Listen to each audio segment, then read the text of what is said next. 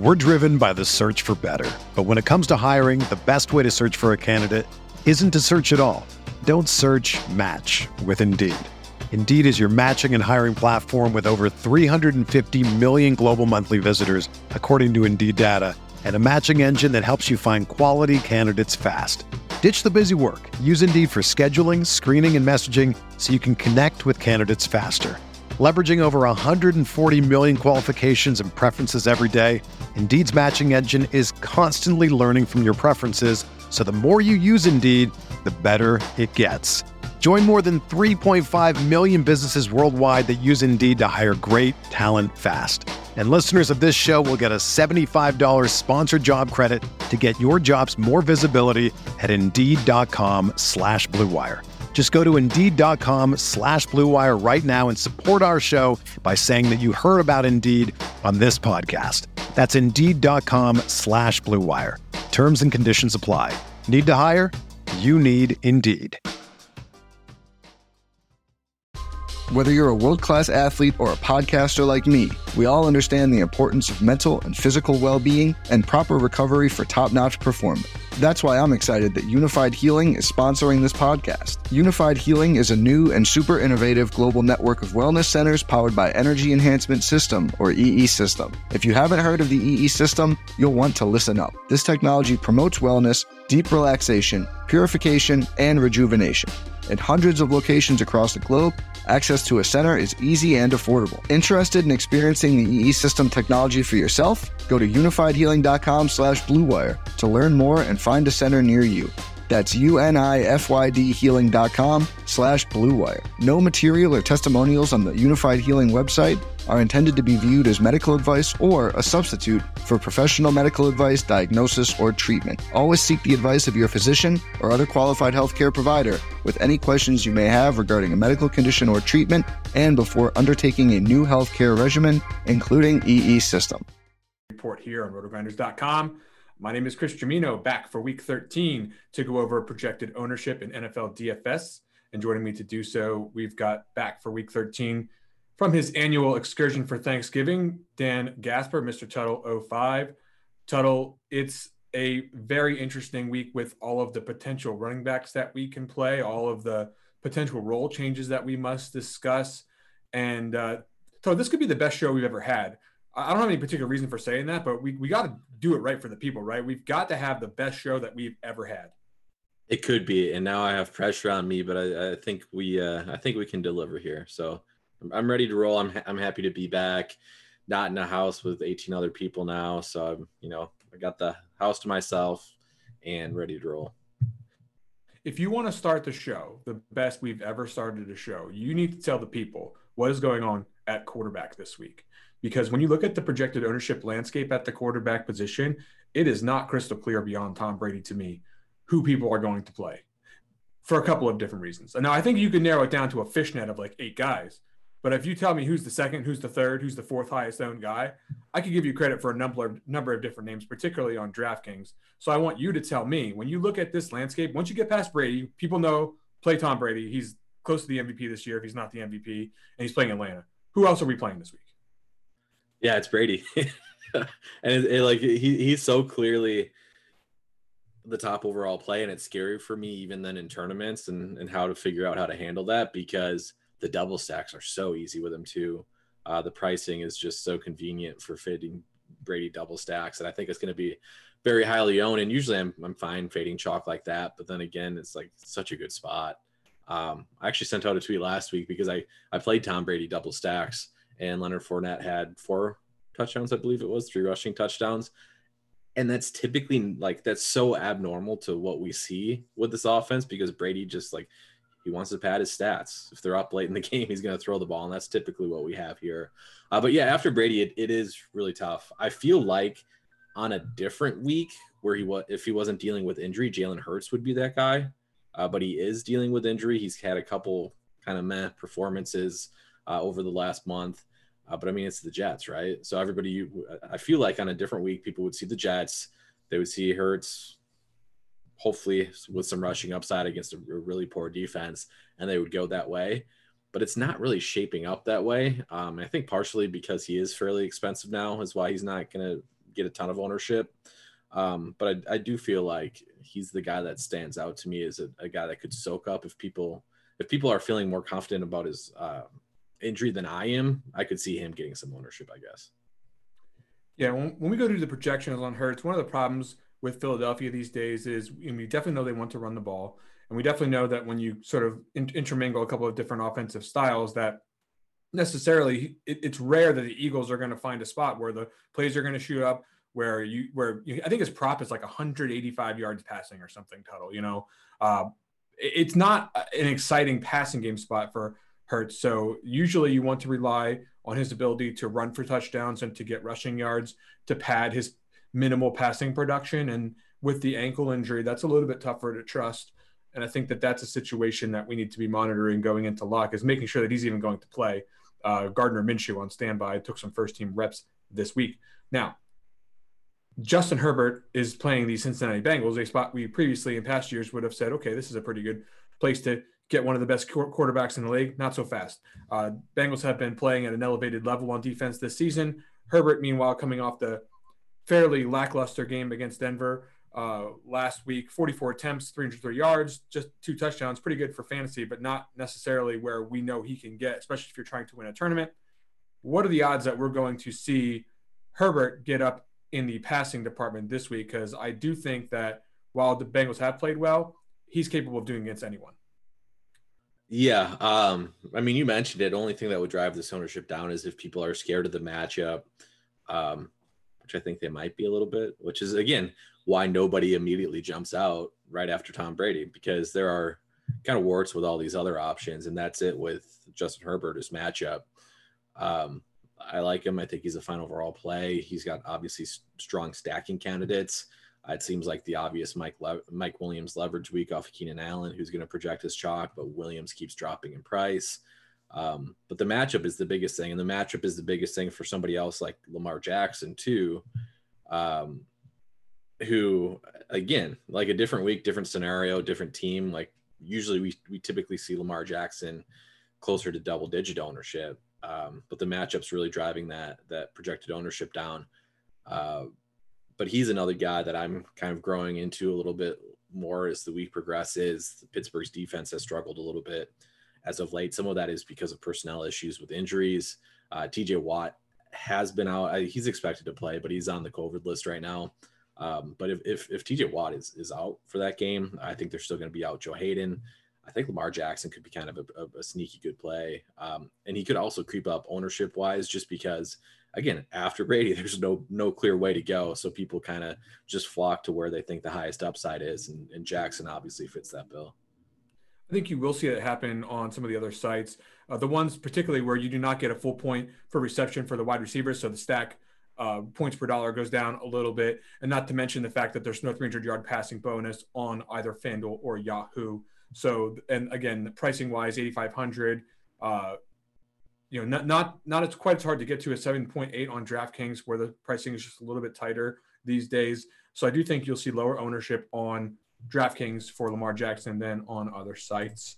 Now, Derek Carr is a player that nobody really falls in love with the idea of playing, but the problem is this week we've got an under $3,000 tight end that you can pair him with, as well as a wide receiver who gets a surprisingly consolidated volume of the work share. A guy who's like your size, Tuttle. So, I mean, quite frankly, Derek Carr is not somebody that we're going to get over the moon about. But when it comes to projected value, which DFS players do tend to gravitate towards these days, I think we're going to see some Derek Carr lineups out there this week. Yeah, for sure. The price is right. The stacking candidates are right. He's third in the league, I think, in total yards. Or I think he might be leading the league in passing yards, to be honest with you. But I haven't looked that up lately. But he was leading the league, that's for sure.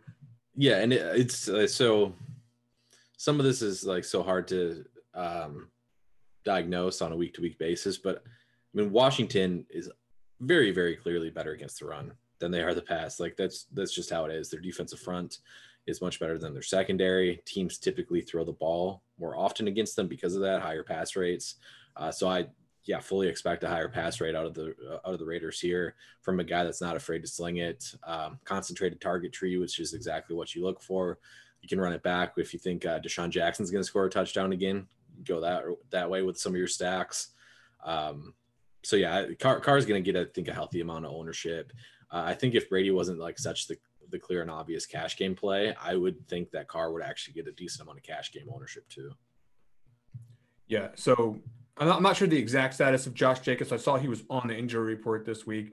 Obviously, for some reason he didn't go. I mean, that would only, to me, increase the chances that Derek Carr would be used as the means for propelling the Raiders offense in week 13. Now, on the other side of that game, Taylor Heineke is 5.6, a player who can run it, a player who is going to be without one of his key weapons in the backfield this week. Probably not the toughest matchup on paper as far as the Las Vegas Raiders are concerned. So are you interested in getting to this lower price quarterback on DraftKings where we do need the salary savings?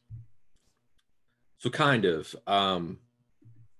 And honestly, the passing game in general offers pretty strong leverage off of Antonio Gibson, who I expect to be pretty big time chalk. We have him, projected for 36% owned on DraftKings, which is not surprising to me. So yeah, I mean, Heineke, like, I'm not looking to go there in single entry or anything like that, I don't think. But if I'm multi-entering, I think he certainly fits the bill as a guy to stack with McLaurin. Very, very strong leverage there. And even Logan Thomas is back.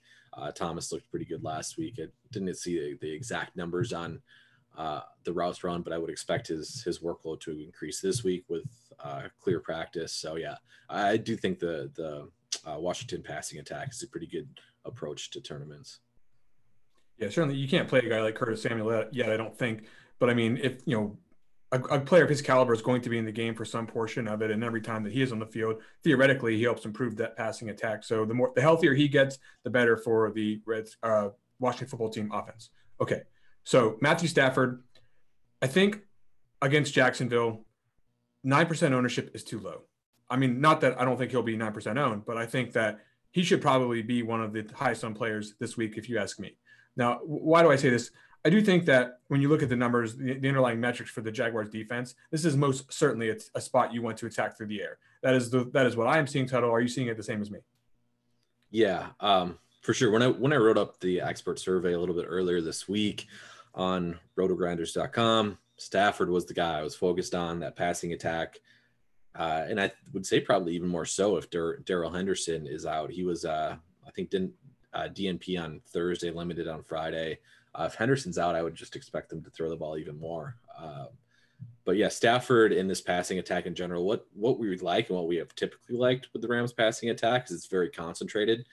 We know who's going to be on the field. They don't mix in a third wide receiver when everyone's healthy.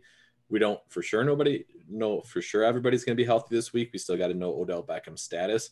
But if Beckham's healthy, like, we know it's going to be Kupp, we know it's going to be Beckham, we know it's going to be Van Jefferson, and we know it's going to be Higbee, and they're going to be on the field for 90% of the offensive plays, and that's awesome when targeting an offense to pass. Obviously, Stafford has those injury concerns. I don't think he's even on the injury report, though, but there are a lot of whispers last week about him playing injured with multiple injuries, elbow back, that sort of thing. So if you're concerned about that, like, I understand. But I think this is a great bounce back spot for the Jags. I would expect them to hang a ton of points on the Jaguars as a bounce back, 3-game losing streak, try to just get things back on track, put up a ton of points. So I do think there's actual motivation beyond just it being an excellent spot. I do think there's motivation where you could see them passing a little bit later in a game than we typically would, just because of how they've been playing lately. Yeah, I do think that the Jaguars have played in certain spots above their heads defensively, especially against Buffalo. But of course, there's been, lately, I think they can get stomped, quite frankly. That's really what I'm trying to say. I don't think that's a super hot take. They haven't necessarily shown it lately, but I do think that Stafford is in a very good position to have a high fantasy score. So ownership-wise, we'll talk about the wide receiver spot. There's maybe a guy there that you might have to worry about ownership-wise, but just from the quarterback's perspective, he's got 3-4 touchdown upside easily, 300 yards, of course, if you're playing on DraftKings. Kirk Cousins, probably the last guy we should talk about here as far as chalky quarterbacks are concerned. I don't think we'll get him see him too high because the stacking options are pretty expensive here, but I think at this point in time, the secret's out. The Minnesota Vikings are just playing in shootouts like all the time. Stafford is consolidating his targets to basically Justin Jefferson and Adam Thielen. You don't see a whole lot of other action around there. And now Dalvin Cook's not going to be around. So it's pick your poison. Are you going to want to take the consolidated work share of the running back or the passing game this week, Tuttle? Because I think that's why Cousins is going to be pretty popular. Which is it going to be for you? From a tournament perspective, in a game theory perspective, I think it makes a better stance to take a stance on the running back position, because Madison, we've seen him in the spot before. He's absolutely dominated. He's absolutely dominated touches. He's absolutely dominated work share. He is a lot more involved, or he was in those games a lot more involved as a pass catcher too than what we typically see with Dalvin. But he's not going to be like super chalky, just because the sites did a pretty good job of pricing him up. We have Madison projected right now for 18% ownership on DraftKings and 9% on FanDuel. Again, like under 10% owned for a guy that has seen his type of workload in the past. I know there's some talk about what's the guy's name? Nene? Is that his Keeney. He got robbed of his preseason due to an injury. The secret was kept deep, dark underground about what that guy can do as an athlete. And we've seen it on the kick returns lately. I wouldn't be like stunned if he played a couple snaps, but it's nothing to worry about for me. Yeah. And I agree with that. I don't think it's anything to worry about either. So anyways, long story short, I do prefer taking a stance on Madison over taking a stance on Cousins. I do think game flow will dictate that they can do that too. I think a more run heavy approach. Typically when we see them go pass heavy, they're playing from behind, which I don't really expect this week. So yeah, I think Madison's the better stance there in tournaments. Yeah. So moral of the story here at quarterback Tuttle is we've got Tom Brady, who should be pretty popular. I don't think he'll run away with it above 15% or anything like that. I mean, if maybe in some of your higher dollar contests, 20% tops, that's pretty high for a quarterback, but I don't think you're going to see anyone else really come into the range where we're making a strong decision about who to play based on the quarterback alone. Now, if you want to talk about that entire stack, we can get into that with some of these guys at the wide receiver position because there's not too many to go with. However, at running back, man, the folks at Thrive Fantasy this week setting the props at running back, they got the work cut out for them narrowing down who the stud players are going to be because that's all you can play over at Thrive Fantasy Tuttle. Come prop up with them this season, by the way. It's an esports and daily fantasy sports app. I just saw the founder at an esports speech this week in New Jersey at a conference, and these guys, they got it together. They know what they're doing. You're going to want to go over to Thrive Fantasy and eliminate the amount of research that you're doing on all these running backs. They're just going to do a focus group of 20 players. That's it, Tuttle. Pick and choose 10 out of those 20 players in terms of player props. So over, under, all those types of things that you're used to in the sports betting market, do it over at Thrive Fantasy to make a fantasy lineup of sorts. Each prop is going to be assigned a value for that over and under. You pick which way you think it's going to go, hit the most props, and you can rack up points to win your share of the prize pool. Go over, use promo code GRINDERS. When you sign up there, you'll receive 100% instant first deposit bonus match up to $250 plus 2 free $20 contest tickets. You'll get that with a $10 deposit. But if you deposit $100 to $499, you'll get 4 of those tickets. If you deposit $500, you'll get 6 of those tickets. So go download the Thrive Fantasy app on the App Store or the Play Store. Visit their website, thrivefantasy.com. Sign up and prop up today. The prop on Antonio Gibson total is something like 71 rushing yards, which I think is under debate for a couple of different reasons. Number one, is Antonio Gibson going to take the entire role in this offense? Is he going to be both the early down running back and the third down pass catching back?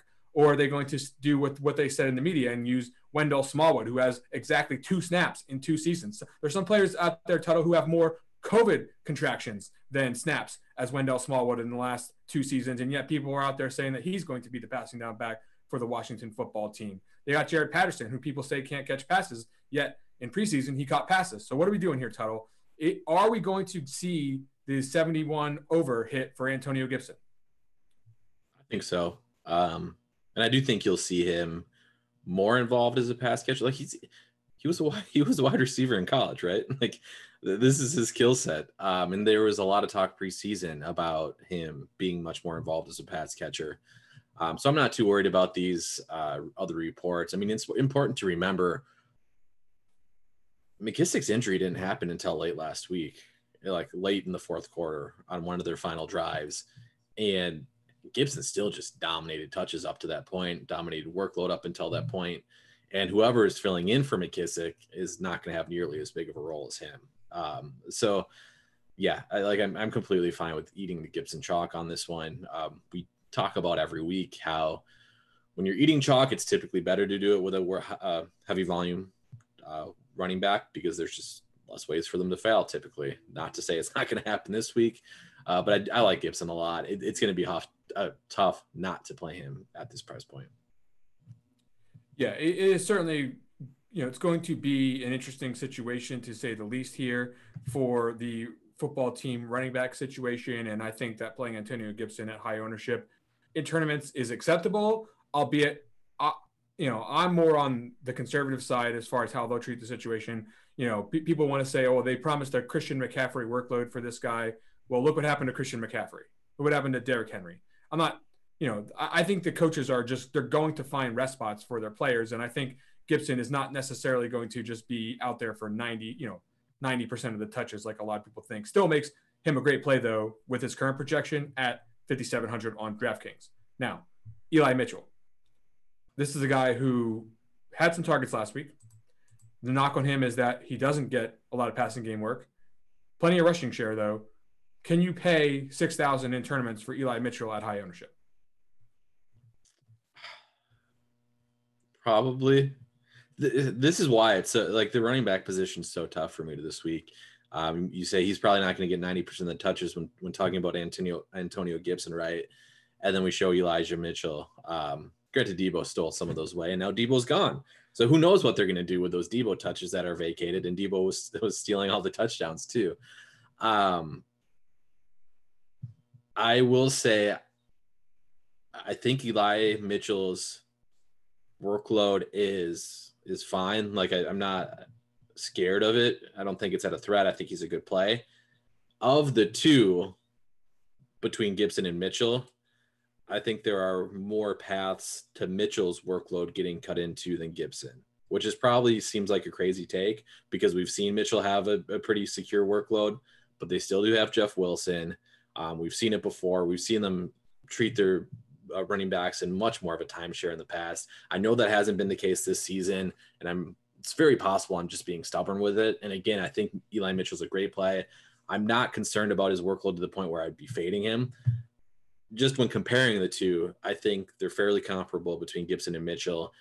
And I personally would be less surprised if like Jeff Wilson came in and stole 2 touchdowns than if Jared Patterson came in and stole 2 touchdowns. I think Hasty's lurking too this week. So, they've got a couple of backs back there that are pretty good.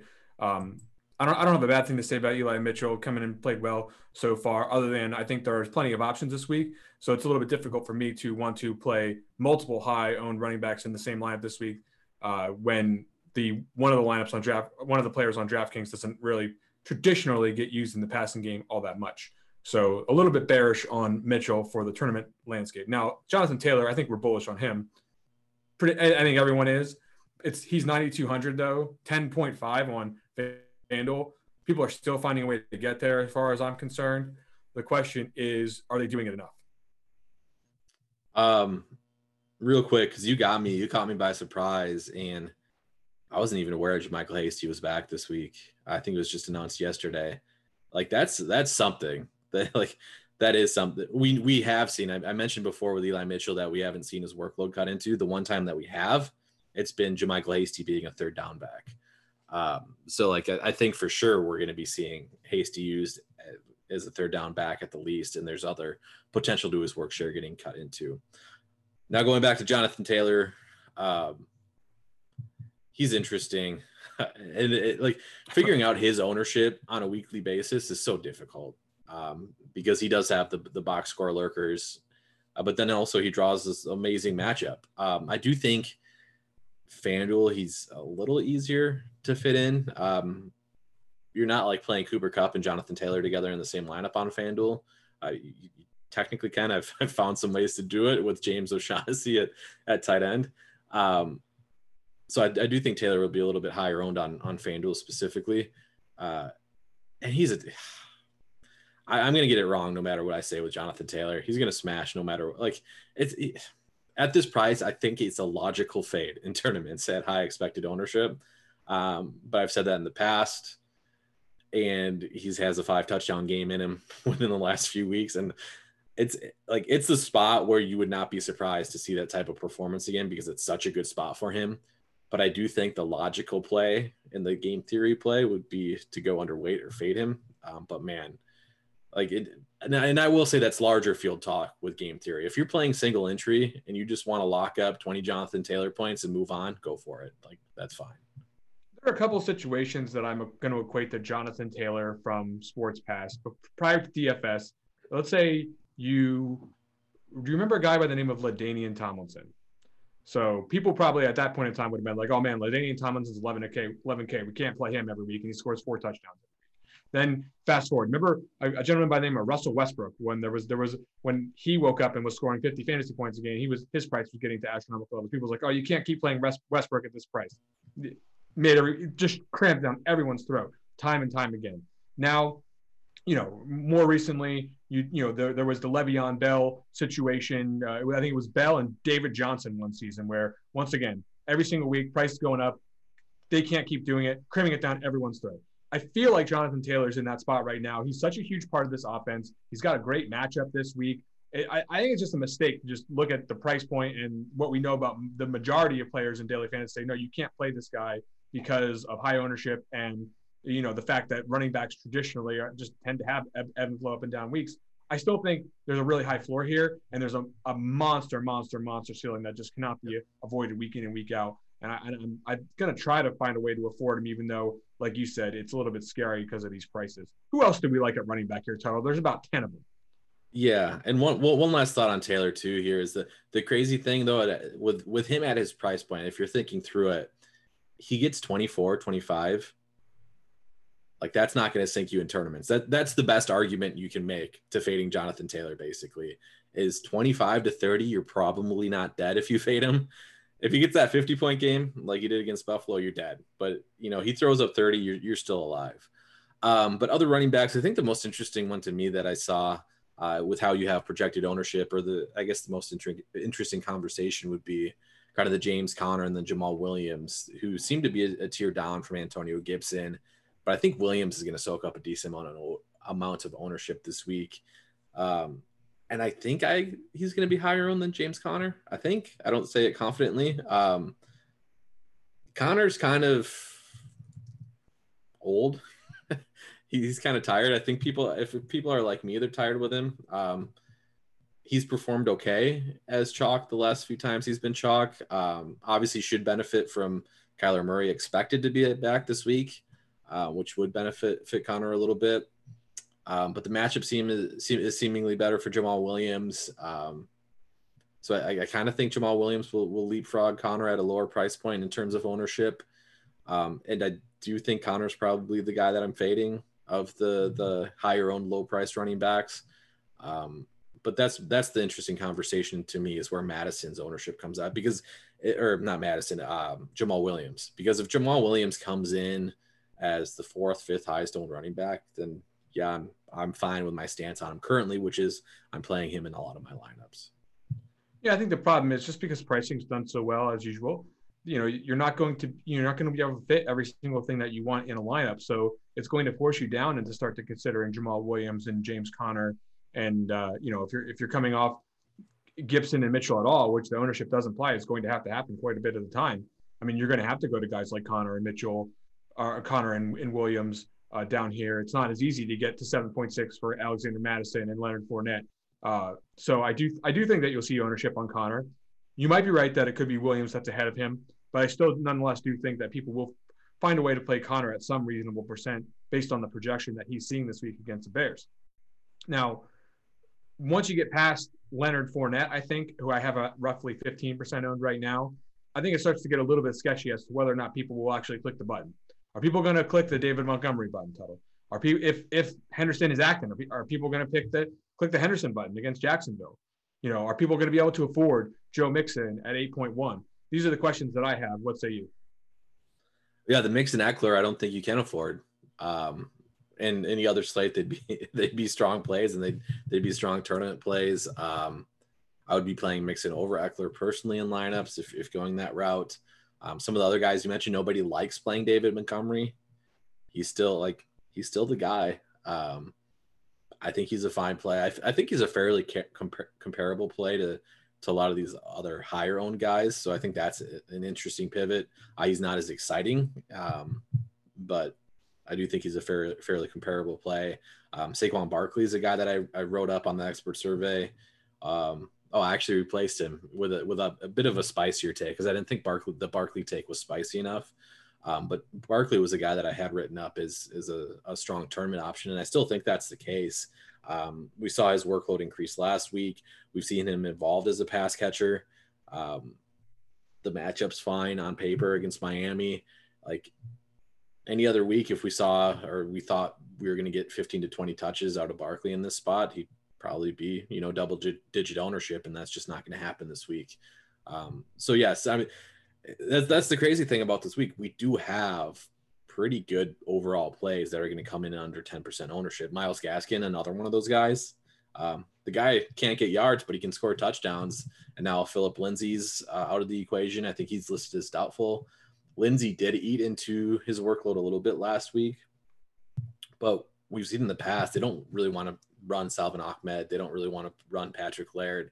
So with the current setup, I think you could be also looking at a pretty good touch floor here from Gaskin, especially if the game flow breaks his way. So Gaskin's another guy that I think is worth having some exposure to, and another guy that I think would be in the double-digit ownership on any different week.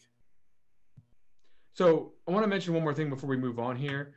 As far as potential options to be high owned, I do think that the slate could get a little bit of a twist if Henderson is in fact ruled out. Now that news may not come. Yep. It's going to have to be in one of these Schefter bombs or, Ian Rappaport or one of these guys tweeting it overnight. But we could hear that Henderson's out, and Sonny Michel would end up being a guy who would end up getting a lot of ownership against the Jaguars. So that's something to watch out for here when you talk about projected ownership for Week 13. Also available for Week 13 is the DFS OGs League. You're going to want to go over to our homepage and find the link to that contest. Get in there and play against Chop, Noto, Beer Makers Fan. Sign up for the OGs contest this week on our homepage and kick their asses. All right, let's get into the wide receiver position. Cooper Kupp, clearly the best play in terms of fantasy points. I don't think anyone's even close. Yeah, I have him. Our projections have him set, almost 7 points higher than Keenan Allen, and that's a big difference. I think that the ownership gap could actually be bigger as a result of that. It just depends how the contest you're playing in wants to value the PPR format and what he's done so far this season. Personally, I think it's worth it, but you can't afford everything. You're not, like you said, you're not going to get Jonathan Taylor and Kupp in the same lineup most of the time. I think it's a worthy spend. What say you? Yeah, I think it's a good spend too, but that is pretty much the decision you're making. Is Kupp versus Jonathan Taylor. So we talked about how, and I'm doing this now in my head too. I had Taylor in a decent amount of lineups, but it's like we just talked about how many good running back plays there are, right? So the opportunity cost would seemingly be a lot lower at the running back position than the wide receiver position. You just mentioned we have Kupp projected for 7 points higher than the next guy. So I do think it's one of those spots where you probably just have to be like, hey, I'm going to like Jonathan Taylor, he's going to ruin me, but I'm going to fade him and I'm going to go heavy on Cooper Kupp. I'm going to go heavy on these lower owned running backs that are still really good plays on any other week. I do think that is the right approach. Like you said, though, in terms of where we and how we project that ownership wise, it's very tough. It'll be very interesting to see how it plays out because, again, I've mentioned it numerous times before. I think Jonathan Taylor is kind of a little different in terms of project. Like the models aren't going to project him perfectly in terms of ownership because people love this guy. People love those game logs. I think he's always going to go a little bit higher than what is we typically have him projected for. And then conversely, Cooper Kupp hasn't had one of those smash games for that price point in a few weeks. So game log watchers might not like Cooper Kupp quite as much. But yeah, in my personal builds, I think Kupp makes a lot of sense, especially tied with that mid-tier running back. If you're like a Vegas guy, a props guy, 96.5 yards, the prop for Cooper Kupp, that is massive, absolutely massive for a wide receiver. If you're like a matchup guy, our power rankings are showing the opponent pass, at the bottom three for the Jaguars. The pressure, the sacks, not very good for the Jaguars. Their ability to get to the passer. The Rams, likewise, very good at protecting the passer. going to be a lot of time for Stafford to stand back there and find Cooper Kupp, and I think it's going to happen a lot. Michael Pittman is, I mean, not my favorite guy to get excited about, but it's against Houston. So how are we going to contend with this? If we're not playing Jonathan Taylor in our lineup, are we pivoting right over to Michael Pittman? I want to say yes, but then he's such an obvious leverage play that it's not like it's going to be low owned, which is exactly how we have it projected here. So I do think Pittman's a good play though. At the price point that he's at, it's very hard to avoid him in certain builds. I would just be wary. Like I said, I wouldn't have the mindset that I'm making some sort of sneaky play if I'm playing Pittman over Jonathan Taylor in lineups. Like that's going to be very common. So he's a good play. Yes. Is he fadeable in tournaments? Yes. Yeah. Pretty simply put. I will note one thing. I think T.Y. Hilton did some stuff last week, got in the end zone, but that was a situation where you would expect 3 wide receivers to be on the field in that matchup. I do not expect the Colts to want to have 3 wide receivers on the field quite as much this week. So I think you'll see a lot less T.Y. Hilton, which is probably good news for a guy like Pittman if you're looking for any kind of box to check as far as why he could see a more consolidated view of the targets. You must not be familiar with T.Y. Hilton versus Houston Texans. That is true. I forgot about that narrative street. Yeah, he does. I think he did something earlier this year too. Kind of a real thing. Yeah, it wasn't a lot, but like I remember seeing the. He got a touchdown. Yeah, it's look. I'm not here to spend too much time on T.Y. Hilton. I was just mentioning, the guy is. He's a part-time player at this point, so don't get too worried about him just because he did some stuff last week. Okay. Brandon Ayuk is a player that I think will be pretty owned this week because of the price point, namely, but also because obviously no Deebo Samuel is going to free up some targets in the passing game for a guy like him. I have some challenges trusting anyone in the San Francisco 49ers passing attack, but I do think he'll be pretty popular. Do you think that this is someone that you can trust? Yes. I will say I don't think there are people that think his role is going to take like some massive change in terms of target share, in terms of running the ball, basically taking over Deebo's role in the backfield. I don't think that's going to happen. We have seen him run some jet sweeps and things like that in the past. That's certainly possible. But I don't think he's going to all of a sudden start taking running back snaps like Deebo did. I think that was a Deebo himself sort of thing. I think he's a strong play. Of the guys that we have projected up here in terms of ownership, he's the guy that I would be least surprised at putting up some sort of goose egg. He's looked good, but I would not be surprised if he failed this week. Yeah, I have some trust issues with this game environment in general. I'm not so sure if the 49ers versus the Seahawks is going to yield a shootout for tournaments, but that doesn't necessarily mean that I couldn't get there with some consolidated work share. It just, it's not something I'm falling in love with the ownership starting to creep up on him. Hunter Renfrow, another player that I struggle when I see high ownership because I do see production lately. That's on one hand, right? We do see since we lost Henry Ruggs, since now with Darren Waller out, we are seeing target share. But the problem is we're not really seeing like through the ceiling kind of fantasy performances for this guy. And for what it's worth, I'm just more interested in letting other people test these waters or with a slot receiver. Versus trying to, find the first time that this guy hits 30 fantasy points. Talk to me about that. I have a slightly different viewpoint than you, and that's mainly just because he's still cheap. He's not breaking the box score, but he's getting production at a price tag where it can be difficult to get production. 6,400 on FanDuel, 5,800 on DraftKings, where he's could shine in this spot in terms of PPR. I'm a little bit higher on him than you just because I think it's the price point for me. You have Pittman in the kind of the same price point. T. Higgins, who's a lot more boom and bust, different profile type of receiver than Hunter Renfrow. Same with Mike Williams, who's much more boom or bust. So he probably doesn't have if you're looking at the tails of it, his area is much more concentrated in the middle. He's not going to have some straight crazy ceiling game like Mike Williams where he gets 40 points, but he's also not going to have the 3-point Mike Williams game.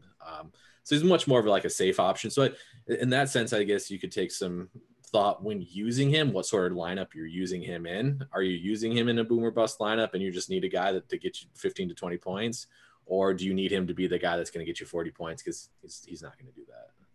Don't worry. Sharp players are going to play Hunter Renfrow wait till you see who I'm going to end up playing. Like when we get to the low end, I play by, like, you don't need to worry about whether my opinion too much on a guy. I do think that Renfro is going to have a strong middle part of his outcome curve, like where you're going to see a lot of games between 15 and 21 fantasy points. I just don't think he's never going to be the guy that's going to win the slate for you, at least in my opinion. If it happens, it happens, but it's certainly not going to happen more than a few times in his career, just the way that he tends to work in daily fantasy. Now, Chris Godwin is a guy that I think can win slates for you. The problem is I don't think people are going away from him just because when you go to make a Tom Brady stack, I think you're going to still click Godwin over Mike Evans. So talk to me about Chris Godwin. Do you think that he deserves to be high owned this week? Yeah, I do. I said it already with the Fournette stuff and Brady stuff. Last week was an anomaly. Like it's an outlier. I feel pretty comfortable saying that. If it doesn't happen this week, I'll be happy, mostly because I'm taking on an underweight stance on Tampa Bay, not because I don't love them, not because I don't think it's an amazing, amazing spot, not because I don't think they're probably going to end up crushing my soul. Strictly an ownership thing. Like you just gotta, it's one of those spots for me that they're going to be so high owned and the double stacks are going to be so high owned that I think it just makes sense to look elsewhere. But Godwin's an excellent play, cash game staple on a weekly basis, basically at this point.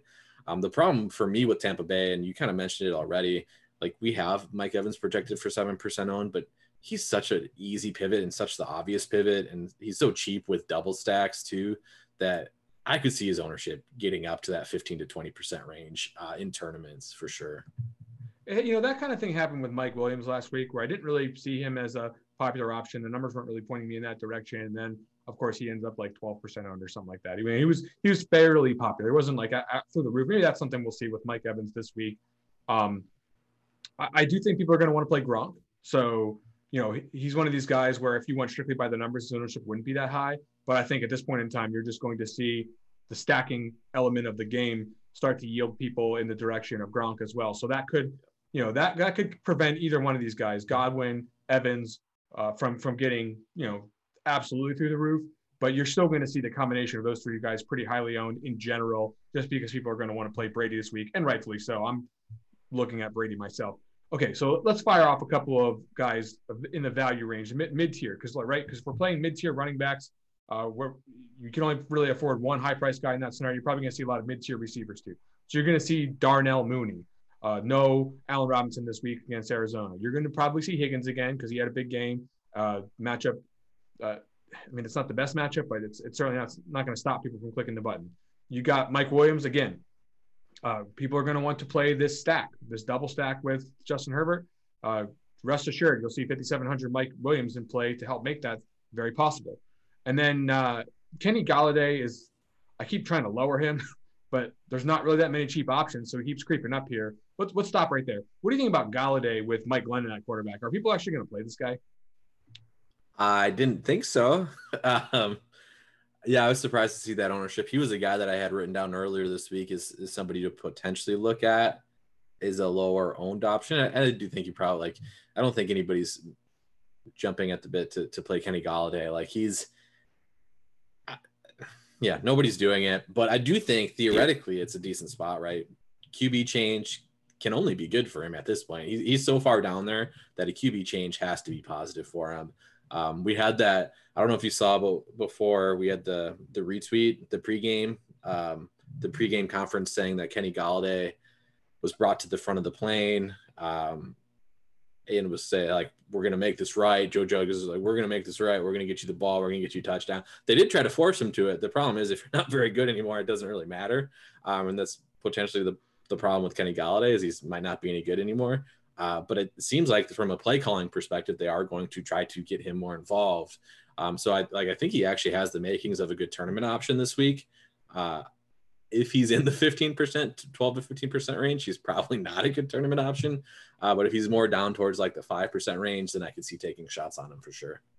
Yeah, a lot of players are close here. So this I'm going to keep trying to push him down a little bit more. I think I'm with you that while I think the numbers say that at 5K and on this slate, if you're projected for 13 fantasy points with a pretty decent range of outcomes, you probably should be pretty owned. But I do think that guys like Elijah Moore, right? guys who are a little bit sexier options. Josh Reynolds is 3.4. I keep trying to push him down, but once again, he's basically the number one option. The former duo from the Rams now back in action for the Lions, and right away we saw Thanksgiving, this guy's out there catching touchdowns. So I do think that that's going to be a thing. And he's 3.4. The price hasn't corrected yet. People could go to Beckham if he's available. 5.5 stacked with Stafford. There's other options. Van Jefferson, same story. Other options away from Golladay to fit that price range that you could, potentially see people afraid to play the Giants, and I think that that's probably going to happen. Anything else at wide receiver worth mentioning here? I mean, it's pretty much trash other than the studs that are low owned that we'll talk about a little bit later. Yeah, I don't think ownership-wise there's much to mention other than, and you kind of said it offhand, like maybe these Rams options get a little bit more high-owned, especially if we get news Beckham's going to sit. Most recent news on him is we're expected to play, but maybe if he sits, then we see some Van Jefferson's team, but I think we touched most of it. Yeah. Is it ever going to be possible for Justin Jefferson to get a high ownership projection, by the way? It seems like, what does this guy got to do? I mean, I realize how it works and why it keeps coming out this way, but it feels wrong every week. Thielen's 2% right, and Jefferson 7%. We could just put that on repeat for the entire season at the end of the show, and we can just take a nap. Yeah, and then every just double stack Cousins every week, and you'll hit 1 out of the 3 weeks that it happens or something like that. Like a pretty good return rate on those guys. All right, let's go to the tight end position. Tuttle. I don't know if I was sleeping this week or what, but somewhere along the way, I didn't notice that Foster Moreau was 2,700. I was like, what is Darren Waller's out, right? Like, what is happening? Yeah, it's Moreau's ownership is going to be one of the more interesting case studies for me in terms of we should legit have somebody look into basically how late breaking news affects ownership, because I don't know if you remember when Waller was out however many weeks ago and Moreau was 2,500 and he came in 6-8% owned, something like that, yep, and smashed. Whereas now we're projecting him for 27% owned. So I do think it's actually a pretty interesting case study on how when you have a whole week to think about it and you have a whole week of people touting a person, how much that affects ownership, because he is going to be significantly high owned. I think rightfully so. I mean, we mentioned it with Hunter Renfrow. There's just so few places to go with the ball, right? Zay Jones is terrible. Deshaun Jackson's only going to get a deep throw here and there. There has to be somebody that's going to get targets other than Hunter Renfrow. So for 2,700, he's going to project well and he's going to be chalk. There are paths to failure, obviously, which makes this position pretty interesting in terms of ownership then, because, we do have some fairly high upside options. Gronkowski, you have highlighted as a guy that's going to be coming at ownership. But for me, George Kittle, we talked about Deebo Samuel's absence and how that affects Brandon Ayuk. And I do think the common approach is people are going to jump on Ayuk before George Kittle. But give me Kittle in this spot as leverage off of Ayuk. Give me George Kittle in the spot as leverage off a cheap tight end that might not do anything. I think Kittle is one of the best leverage plays on the slate. Yeah, unless you're playing on FanDuel where he's 6,300. Yeah, he'll be on and there. And just sure. He'll be, okay. So let's not get crazy on FanDuel. I mean, people are going to play George Kittle. It's not like you're a conquistador. You didn't discover that one out there on FanDuel before everyone gets excited about it. But on DraftKings, I think he'll be a little bit lower, like you said. I might want to try to knock him down above Kyle Pitts here, who is Kyle Pitts just not good? What's happened? Or the Falcons just so bad that he just continuously gets suppressed by some sort of defensive attention. Why is Kyle Pitts? I mean, we know that tight ends don't do well in their rookie season most of the time, but this is getting a little ridiculous. It's very underwhelming, but also Russell Gage, Tajay Sharp, Olamide, Zacchaeus, when you have defenses concentrating on you as the top pass catching option and those as the remaining options that could potentially get the ball, they're going to concentrate on you because you're very clearly the best option to throw the ball to.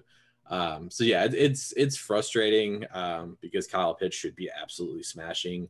And I still think I do still think the upside's there. It's just, he's we talk about Bill Belichick being the talking point of always taking away the top weapon. When you're the only weapon on offense other than Cordero Patterson. Yeah. Like Cordero Patterson's obviously a weapon, but when you two are the only guys, it's pretty easy to game plan to take you guys away. Yeah, someone should tell these people about Cordero Patterson if they're taking away Kyle Pitts. Like, I mean, not that it's really mattered. The Falcons stink, although they have more wins than I thought. I yeah, really they're surprisingly like have 6 wins or something. It's like how I'm like, yeah, I rarely look at the standings. I'm so busy looking at daily fantasy, but like, man, that took me by surprise. Okay, talking about Gronk, people are playing him. Are people going to play Cole Kmet? Like, this is another guy. The guy gets like 20% targets every week. What's he got to do to get attention? Yeah, and I don't think he will get ownership. I mean, I think probably pretty close to what you have him projected at. And he stands out as a better play on DraftKings. But yeah, he was targeted so much last week. And I think he'll continue to be targeted because kind of similar to what we just talked about with Moreau and then even Pitts, like there's no other place to throw the ball in this offense other than Darnell Mooney. So Mooney and Kmet are going to continue to get a ton of the targets. I think Marquise Goodwin's out again this week. Like they're running bodies out there at this point. So yeah, Kmet's going to see a ton of targets. Darnell Mooney's going to see a ton of targets. And Kmet is a good way to get some leverage off the Moreau chalk as well. I think at very meaningless $900. Like you can make that work pretty easily on DraftKings this week. Here's how this is going to go. You're going to see Kmet with like 7 catches for 75 yards in between the 20s, and then touchdown Jimmy Graham. Here we go. Let's get it going. He's so annoying. And they like try to force feed him the ball in the end zone too. They got to get those Jimmy Graham touchdown looks. Oh, remember? I think someone will probably mention he used to play basketball like 20 years ago. Like that's the thing. If your tight end played basketball, just make sure to mention it every single season of their career, and then you'll be good. Okay, let's get to the defensive position total real quick. Look, on DraftKings, there's not a lot to love. It's all over 3K. Like you got the Raiders at like 2,800, I guess. I don't know. Like we're not finding the punt defense like last week, right? It's going to be pretty spread out. Yeah, and I've mentioned it a few times this week, the expert survey. I think I might have put none for favorite cheap defense on DraftKings because they're just like, it's very hard to find anything under the Dolphins that makes for a good play. So I do think because of that, we might see a little bit higher ownership than what we typically would in this price range, which again is what you have projected. We like the top 4 defenses in terms of ownership are all 3,300 or above. And I think that is going to be the way it plays out. Yeah. So again, when you talk about defense in daily fantasy, you're really looking to avoid super concentrated spots, especially those that are expensive. We don't see a ton of those. It's really going to be a spread out situation. So personally, I like the Eagles quite a bit here. I think Zach Wilson stinks, quite frankly. Do think that he's the type of player who can make a lot of mistakes against a defensive line that can get a lot of pressure. So the Eagles are looking pretty attractive to me, albeit you got to pay up if you want to get there on DraftKings. Tuttle, I've reached out to the Nielsen people, the people who rate internet podcasts, and we are not having the best show ever. So what we're going to have to do is circle back here. And first we have to do what every podcast does and remind people to like and subscribe. But go ahead and smash the like button on YouTube. Go ahead and subscribe to your podcast feed. That is the way that you can help both yourself and us out, us in the form of interaction on the social media and you in the form of great information delivered right to you with alerts every single day. Okay. Now, in order to recover from our not best show ever Tuttle, we are going to have to give the very, very best low-owned options that we've ever given in our lifetimes. So that is where it's up to you at the quarterback position to tell people how they will win millions in the high field, large field contest this week. So I think the best low-owned option at quarterback is Lamar Jackson. I talked about him already, why I like him. Pittsburgh has struggled defensively the last few weeks. Again, some of that's injury-related. Joe Hayden's expected to be out again. TJ Watt is on the COVID list. He's expected to play, but you never know how that sort of thing affects a person. Lamar Jackson clearly has some of the highest upside on the slate, and he currently projects for just about 5% ownership. So I think it's a pretty good spot to buy on what looks like not a great matchup that might potentially actually be better than what it looks like. Yeah, I'm going to second that one. I think that's where I was going here on DraftKings. If you're looking at, some of these other sites, I mean, it's a little bit scary, but I think Burrow is a guy that has not really seen his ceiling hit too many times this year. He's not going to be tremendously low owned, but I think he'll be low owned enough here that you can pair him up with a couple of his pass catchers at reasonably low ownership and find a pretty high ceiling potential here. If this game starts to get out of hand, right now it's got the combination on paper from the projection side of sort of a middling, not super up tempo game. But if it does end up, we got two pretty good quarterbacks here, and when those offenses can interact, you can start to see a shootout. What do you got here at running back? So running back's interesting. I talked about Saquon. I talked about Myles Gaskin. I do like those guys a fair amount. I'm going to discuss a guy that's much uglier. So I like these two guys more. I like Saquon. I like Gaskin more than I like this next guy. But I just feel it coming. I feel the troll week coming from Miles Sanders. It was chalk last week. Not going to be nearly anywhere near chalk this week. We had Boston Scott on the he's questionable. I assume he's going to play, but he did not practice on Friday. He's battling with an illness. Like if we had this spot, so if you think about it in reverse, Boston Scott was looking like he was going to be chalk because we kind of thought Miles Sanders was going to be out. And now Miles Sanders is in. Boston Scott's not 100%, but Sanders is going to be so low owned. I think Miles Sanders is a good tournament. Like it's weird to say. I think he's a good tournament option. I think he was going to hit 100 yards last week if he didn't get injured. Like whatever, it is what it is. Injuries happen in football, but people have been burned by him so much that I think they're going to be off of him. But I do think he's a pretty strong play. Yeah, I think a real strong play. There's really two of them here that you mentioned earlier. Mixon's a little bit higher owned, so I'll mention Eckler at 8.3. Boy, for this kind of price tag, it's no wonder he's going to be low owned. But this guy, the way that we're projecting him, like we see, somewhere near 20 as like the typical type of an outcome for him. If he gets in the end zone a couple of times, you can start to see 30s, 35, pay off the price tag, quite frankly. And this is full PPR. So again, if this ends up into a shootout scenario, he won't be nearly as highly owned as the wide receiving options. Okay, who do you got at wide receiver? Oh man, this is where I had to bring my spicy take on the survey. I'll get there in a bit. McLaurin is the guy that I think is like an actual good play. That's like very good leverage option, very good overall play at his projected ownership. The guy that it takes a bit more of a leap of faith to get on the bandwagon on, and that's because Big Ben's driving the bus, is Chase Claypool. If Big Ben was not quarterback, I would love this play. Baltimore allows the most, or they have given up the most throws or completions of 20 plus yards in the league. I believe that number is 51. They allow a lot of big plays downfield, which is kind of where Claypool shines. But again, he has such a noodle arm quarterback throwing the ball that's not guaranteed to happen.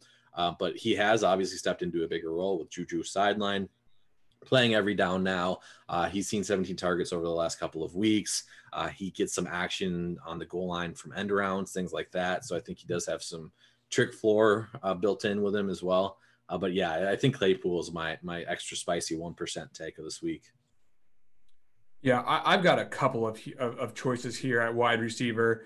I think personally what probably is the better play is you go ahead and find some of your favorite top projected running backs and go ahead and stuff those in your lineup and then get some lower owned guys at the wide receiver position. Okay, so Jamar Chase, he's not going to be high enough owned. Go ahead and play him if you can afford him. If you are willing to stomach the idea that Russell Wilson could wake up and do absolutely anything, DK Metcalf at 6.7 is underpriced compared to what he is perfectly capable of. I do like Metcalf quite a bit here in this particular situation, merely because we just haven't seen him anywhere close to what his capabilities are in several weeks. And I think people forgot about him, quite frankly.